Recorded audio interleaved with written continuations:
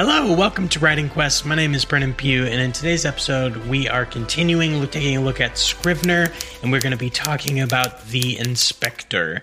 Huzzah!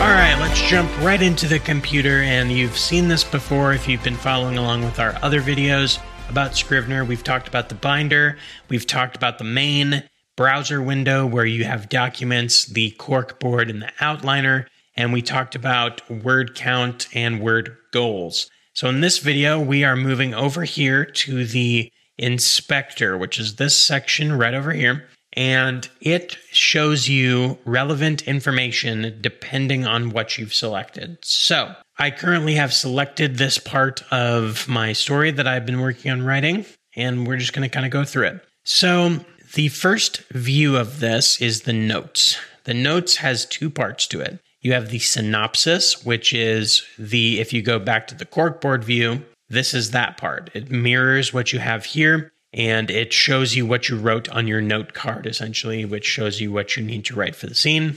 And then down below, you have any notes. So these are notes that live with the document. So we can do test. This is a note, and it shows you those notes no matter where you go. You can bring these up when you're in the composition mode. You can bring this up in a lot of different areas, but it shows you the notes that you have taken for this. Down here at the bottom, it'll also show you the label that you've selected and the status of this particular document. The other thing you can do is, if you don't want to see any of this information, you can toggle it away and put it away for later, which is very helpful. The next view is the bookmarks view, and this is essentially a way to create links between the different documents that you may want to see. So if you, for instance, wanted to be able to reference a different part of your story while writing this part, I could do that by selecting this here. Now, if I select that bookmark, it's going to show me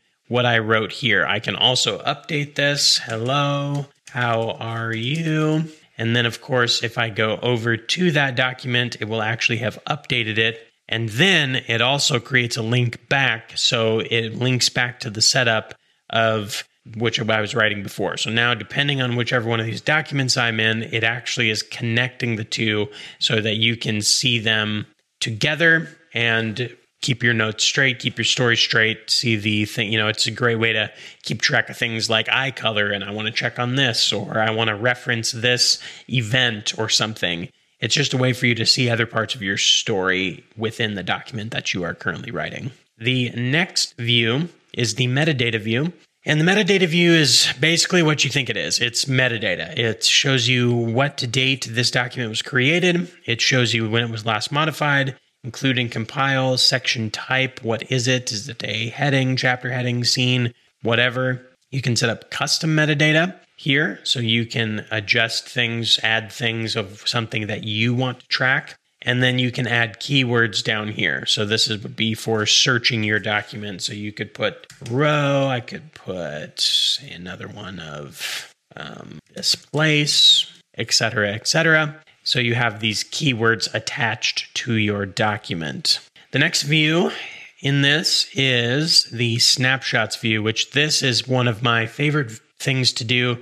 It's such a great way to write and keep track of the things you have written and reference back to them. So you could use this in a lot of ways if you decide to totally scrap something, which is what I normally use it for. If I want to scrap something, I do a snapshot. So this is an older version that I did on February 1st of this chapter, and I wanted to restart it, but I had a lot of work here and I may want to pull from it. So what you do to create a snapshot is you simply come to the snapshots view, select the document you want to select, and then you just hit this little plus button right here, take snapshot, and it adds it right here, keeps the date organized. So this one's 5/2/22, 2/1/22. You can look between the two. If I wanted to, say, copy something from over here, I could do that, and I could put it down here. See? This is really great for when you are revising. So if you want to compare two versions of the novel, or if you've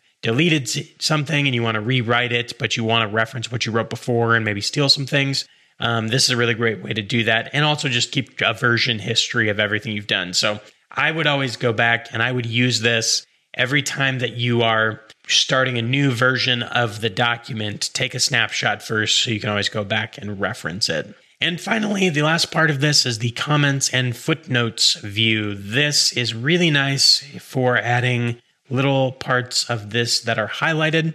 So if I want to add a comment, I select the text I want, click Add Comment, and then I can say something about this. Hello, this talks about dirt. You can make comments. So this is really great when you're going through and revising. It's really great when you're going through and revising, or you're reading through it after you've finished the first draft and you're just wanting to take notes.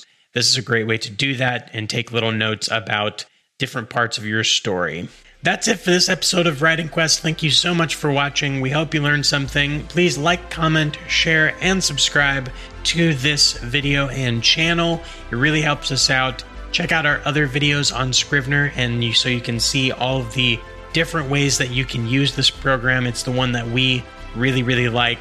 And I just hope you learned something. Thank you so much for watching, and we'll see you next time. Huzzah!